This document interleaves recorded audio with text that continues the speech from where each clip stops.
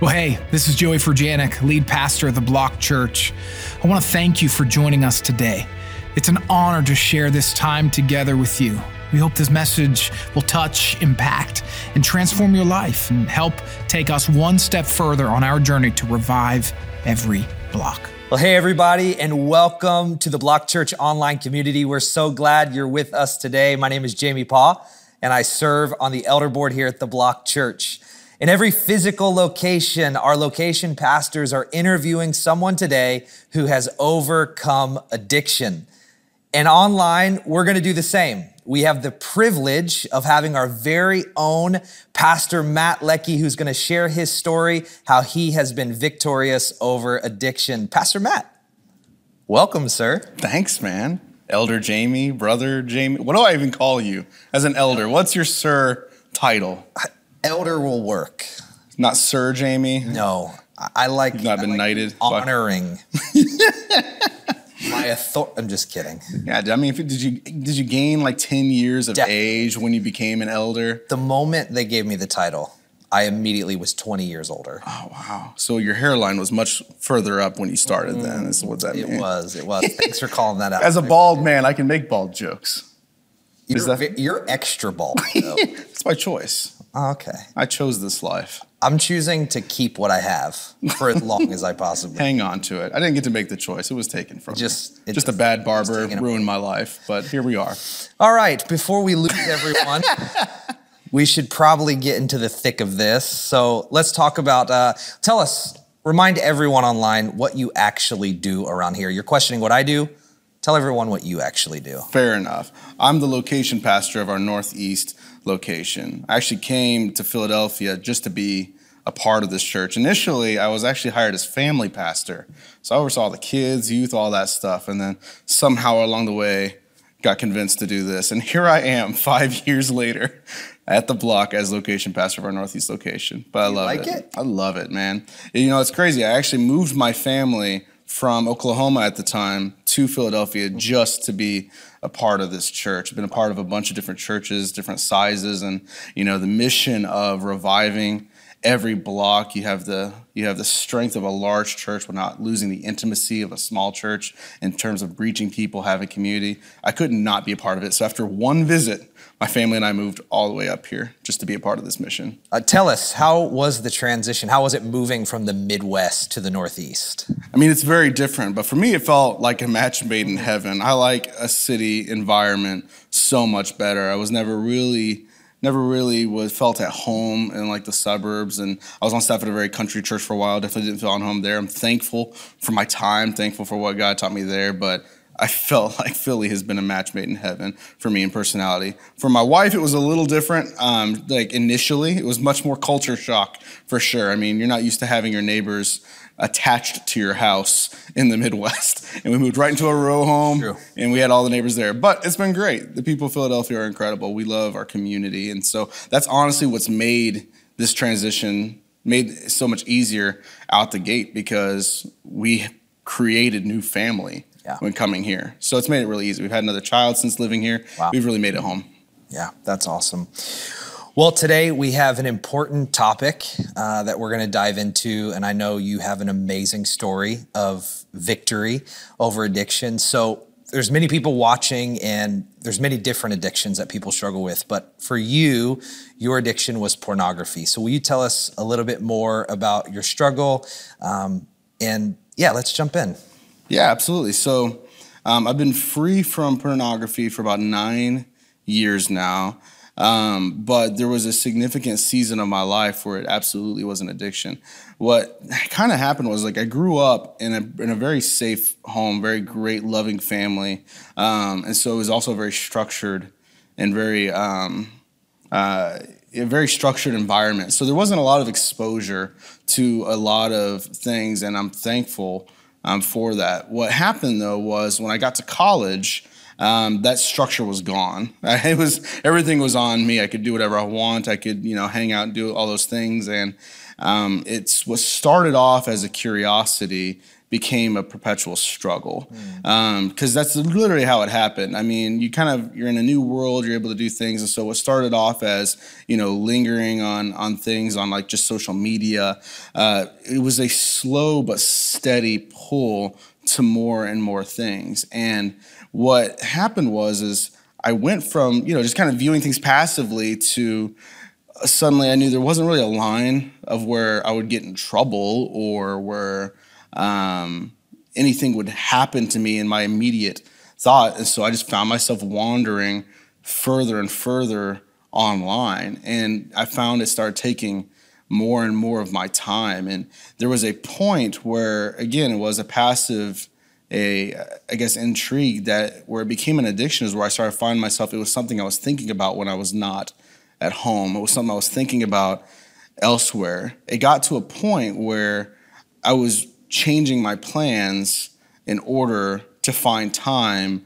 to view pornography, to find time to be alone where I knew nobody would see me, where I could, indulge this. And so it started to become a thing in my life. But what was interesting is that no point in the time that I was doing it was I ever proud of it.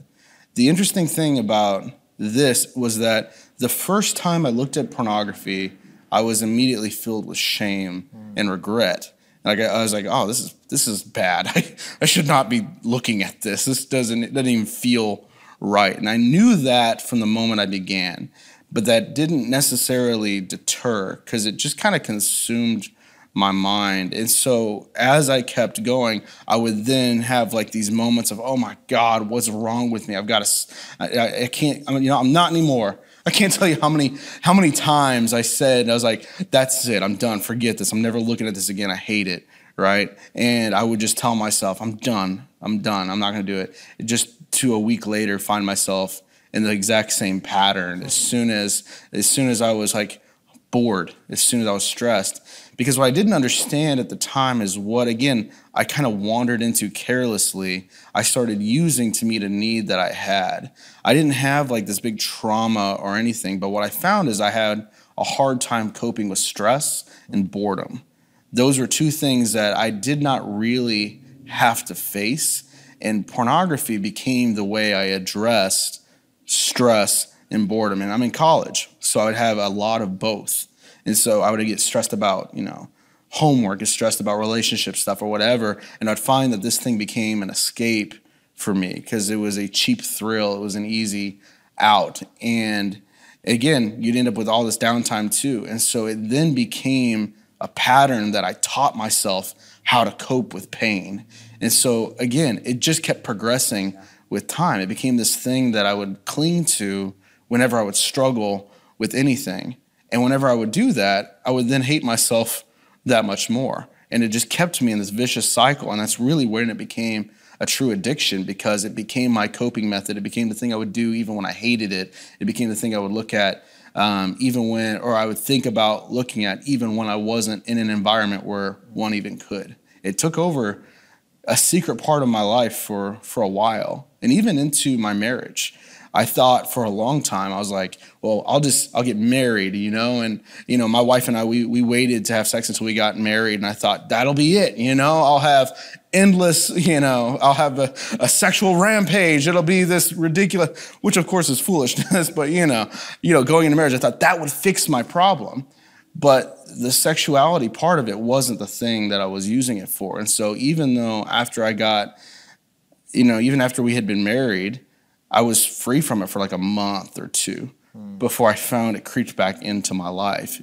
It was a sneaky thing that, despite my hatred of it, kept finding its way. I kept wandering back into it. Yeah. The brain is such a powerful thing that God created. And our brain, it relates things, it correlates things. So for you, what I'm hearing is in those alone times, in that stress time, eventually you created a pathway, right? Your neural pathway, you created this pathway that says when I'm alone or when I'm bored or when I'm in secret, when I'm in the quiet, when I'm in the dark, when nobody's around me, this is what I do. And that's what happens. And I've heard the analogy about our neural pathways that eventually some pathways they just become so wide, right? And it's like somebody's walked on it. It's a muddied pathway, right? And then other ones, the grass is still there. It's a little greener. There's not much that's happened. And in order to change what's happening in your life and in your mind, you've got to choose a new pathway. And the great thing about the brain is you can actually do that. It's right? true. You can create a new neural pathway. It's true. It's what's interesting to me is that you tried to create the new pathway, and that was in marriage, but it crept back in. What was it about the addiction that brought you back? For me, it was that there was still a need that I had in my life that I used the addiction to fix. So it wasn't just the absence from the use of it that gave me any freedom. I had to teach myself how to cope with certain things, because the pathways that I had seared in my brain at that point was when in stress, when angry, and what it translated to was not just stress, it was any kind of pain. Already in my personality, which I didn't realize at the time, is I have a tendency to run from pain. It translates to even how I would build relationships. For a lot of my life, I'd have a very hard time having true in-depth relationships because I'm great at keeping it surface level. But when there would be conflict, when there would be tension points, I'd be like, I can go make another friend. Sure. And it would be easy for me to do. Sure. And what that it was actually speaking to prior to the addiction was I had a hard time with conflict. I had a hard time with tension point. And so what ended up happening is porn became a way for me to cope with tension. Because the other thing is too, I got married. There's no running from that relationship. I made that vow very, very clear and made that commitment very, very intentionally when my wife and I got married. And so the truth is there is no running from that. And so this inability to handle that part of my life is what fueled the addiction. While that wasn't my intentional point of why I got into it, it's what it subconsciously ended up meeting that need for me. And so as life goes on, I found myself again with unhealthy patterns of coping with pain. But if I didn't know that, I really couldn't have ever experienced any sort of victory, because there was a problem that I had deeply that then manifested itself through an addiction, because I did not have the skills, nor did I know how to cope with those problems in life in a healthy manner. What was once foreign became normal. Pornography is it's a terrible addiction. And we find that fightthenewdrug.org, it's a website dedicated to exposing the problems of porn. They said this, that porn can be difficult to quit. It's an escalating behavior. You mentioned that. It changes the brain negatively. It contributes to unhealthy cycles of stress. It can deeply hurt your partner or spouse. It negatively affects love and intimacy. It can greatly harm your sex life. Porn can impact mental health and fuel loneliness. Porn distorts understanding of a healthy sex life. It can promote sexual violence, and it funds and promotes sex trafficking. Did you know or have any idea that when you watch porn for the first time, that was the road that it could lead you down? Absolutely not. Yeah. In my mind, I'm like, I'm not hurting anybody. Yeah. I mean, the lie I could believe to myself at the time was like, I'm not hurting anybody. This is just a thing. This is like any other media one would consume for entertainment purposes. Like, who's the real victim? But the truth is exactly that. I'm actually very familiar with Fight the New Drug. And there's so many of the things that are shared online pervasively that are not under consent, and you would never know. There's often people underage, there's often, trafficking involved, and you would not know that being the consumer on the outside often. But the thing is I've been told of stories of people who end up getting sucked into even deeper stuff, and it's what happens. It's never like you're born one day, it's like, hey, I want to go look at this horribly explicit material. Yeah. It's always slow compromises with time, and then what you find out is it's actually fueling the industry, because the more you consume, you're fueling the demand. You're an accomplice. Exactly. Yeah. It's like people won't sell something if nobody's buying it. Yep. But that's what happens. You get sucked into it and you end up becoming a part of the system. But it's one of those things that it changes the way you think. I don't think I've ever hated myself more than when I was looking at pornography. Yeah. Even when I wasn't in the moment, I was after the fact, but I remember it fueled insecurity on a whole nother level. And it shaped, how I would view women. I remember hating that. I was like, suddenly human beings became objects in your mind. and how you even viewed relationships struggled. I know with pornography, it also leads to things like erectile dysfunction. It leads to, because if you get to the point where you're focused on this, you're training your brain to meet the need in that way. And in that, you actually lose the ability to experience the intimacy the way that God intended, because you're training your mind that sex is a thing of consumption. It is a product to be consumed by whatever means you deem necessary, as opposed to the oneness that Scripture defines it. And in that oneness, there's a completion, there's a sense of service, a caring for your spouse, there's a servant-heartedness. Whereas with the consumption of pornography, it's entirely individualistic. It's entirely self-seeking. And that translates to other behaviors in your life as well. You're incredibly familiar with the scriptures. You keep mentioning them. You shared with me earlier that you got saved at 6. How is it that you could be in relationship with Christ for so many years, but yet still find yourself falling into this type of addiction? I think it's the trap of shame. When you make a mistake, especially when you know it's a mistake, the self-loathing is pretty high. And depending on how you know how to respond to your own conviction will determine kind of what the outcome of these kind of things are. Jeremy Donovan, who spoke at our church a while back, referring to his own addictions, wrestling with drugs, I think he defines it really well. I would love for us to check that out. I'm going to mess it up tonight. There's no reason to make my bed. It's silly. And he looked at me and he said, "Why are you so angry? In fact, why are you here?" And I said, "What do you mean?" He said, "Most of the people here come from bad families. You got good parents. Your parents are pastors." He goes, I said, "How you know they're good?" He goes, "They're sending you money. Most people don't get money sent to them." He said, "You got good people. And you're sitting here angry, ruining your life with drugs. What's wrong with you?" I said, no. I asked first, why do you keep telling me you love me? And why do I got to make my bed? This is stupid." And he said to me, "I tell you I love you because I do.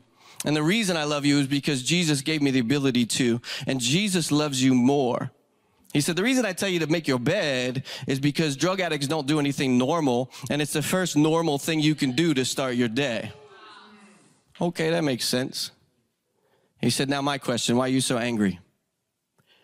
And I don't know why, but in that moment, I really felt the love of Jesus in the room, and I told somebody for the first time. I said, because everybody always questions. I remember as a kid, Christians in the church, what are you doing this stuff for? What's wrong with you? Why are you so messed up? And here's the thing, man. A lot of times we look at people's behavioral problems and we don't look at the problem that started the problem.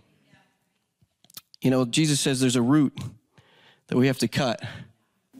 One of the things that he said that I just resonated with was he would do the drugs, right? Or he experienced the pain, which would lead him to do the drugs, which would make him hate himself that more, which would lead to him to doing more. And that's really what would happen. What happened for me was I would believe the lie of this is who I am. Whenever I would make the mistake, I would be like, well, here I am. I'm just this crappy person. And so that would make me fall into it more. The more I hated myself and the less I shared with others, the more I kept it to myself, the more I tried to fix it myself, the more I would just fall over and over into it. And again, that self-loathing is what fueled it. I knew what the scripture said. I knew it was wrong. I knew it was, and like I said, it creeped into my marriage. And this is the first year of my marriage. I started looking at pornography again, and I hated myself that much more. I was like, how can I do this with my wife? It's like, how can I do this to the woman I love so much? And I'd find myself in it. And that was one of the things that kept me in the dark for so long too. I was like, I can't share this with anyone, because if I do, they'll see what a horrible person I am. I mean, the whole time I was doing it, I was in school for ministry. I was pastoring at a church. And I was like, oh my God, if anybody knew, oh my God, they would hate me and I would get ostracized. I'd be cast out. And that is what kept me in the dark. And that's not their fault. It was the lie that I believed that kept me trapped for so long. The longer I thought that I could fix myself, the more I was enslaved to my own sin. There's so many people that are watching right now and they feel that exact way. Mm-hmm. I want you to speak into the freedom piece of this. How did you overcome? What was that moment of victory? What's been the path of victory for you? The interesting thing about my addiction journey is that I never got caught. at any point. There was never a moment where it was like, aha, you were found. But there was this inevitability of the fact that like I knew that it would be found out. In Luke 12, 2-3, it says, the time is coming when everything that is covered up will be revealed, and all that is secret will be made known to all. Whatever you have said in the dark will be heard in the light, and what you have whispered behind closed doors will be shouted from the housetops for all to hear. I knew that it was going to come to light. I mean, I knew the stats. I knew that inevitably this was going to lead to my ability to be intimate with my wife. I knew inevitably it was going to shape my behavior and all these things. And I decided for myself, I was like, I need to figure out how to come to this addiction. Like, I need to deal with this on my own terms. I would rather address this wall at this point than let it go to the inevitable end, because I could see the writing on the wall. I saw what the end game of staying in the dark looked like. And I was like, I don't want that. And so I made that choice. I was like, I want to bring this to the light because it's going to come to the light inevitably anyway. Why not now before it escalates further? So you exposed your sin before you were found out. Yeah, absolutely. Which was one of the hardest things to do. I don't want to sugarcoat to anybody who's got something they're wrestling with in the dark. Exposing it isn't easy. And the whole process afterwards also isn't easy. But it's way better than the other end. The other end is you're enslaved to it, and God knows how far you end up going before you inevitably get found out. Because what happened when I revealed it, I was actually at a marriage event with my wife. And one of the things that they talked about was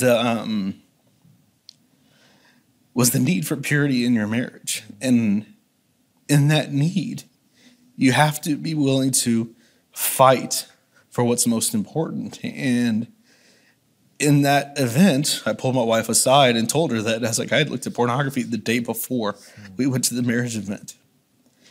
And even though that was 9 years ago, to this day, I think back of it as one of the hardest days of my life because of the pain that I could see that had been inflicted. And it wasn't the pain that I inflicted that day by sharing it. I've talked to many people in addiction, specifically with this one, and they're like, I don't want to hurt this person by telling them what I did. But the reality is, I had already hurt my wife. I had already hurt her countless times by indulging in this. So me exposing it wasn't hurting it. It was bringing to light the pain that had already been caused. But if I hadn't done that, I would have never experienced healing.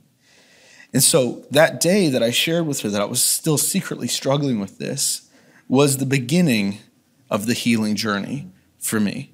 It was the beginning of it. And yes, it was painful because it was unlearning what I had done and bringing to light what I had done in the dark. But I was able to do so on my own terms. One of the things that really helped me experience victory was acknowledging that I've tried to fix myself countless times. I tried so many times. I was like, that's it, I'm done. I'm going to delete the app or I'm going to do whatever. But I always secretly knew a way to still get access to it on my worst day. And what I had to come to the point of was understanding that clearly me betting on myself was not working. It didn't work. And so I was reminded of Proverbs 15:22. It says, plans go wrong for lack of advice. Many advisors bring success. So one of the biggest things, once I brought my wife into my struggle, was intentionally bringing other people into my struggle as well. And being completely transparent of this is how, this is when, this is my avenue, here's what my mindset is when that happens, and asking people for help, saying, how can I overcome this? And so what ended up happening was I got accountability in my life, but it also took that breaking point on myself. It took me getting to that point of brokenness and realizing, oh my God, this path that I'm on is destructive. And then but just knowing that wasn't enough.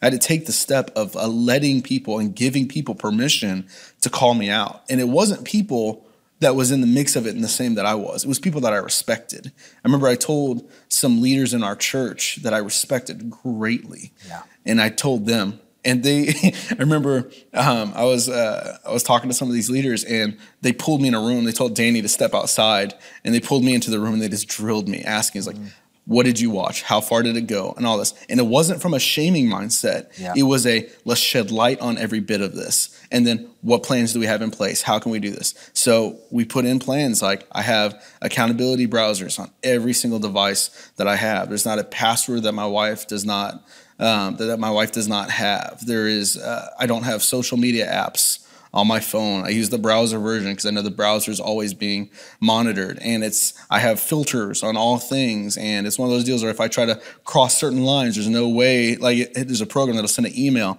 to my accountability partners, and they're people that I respect. Yeah. And that's a huge deterrent from looking at things that I shouldn't. And so I put all of those parameters in place back then. And the thing is those measures that I put in place then, I still have to this day, because I want to be fortified on my absolute worst day. Yeah. On the most stressful, bored, angry, whatever day, I want to make sure that there is no avenue to the thing that held me in captivity for so long. Pastor Matt, I'd love for you to give a few tips for those of us that have a loved one or someone we know that is in addiction on how we can help them.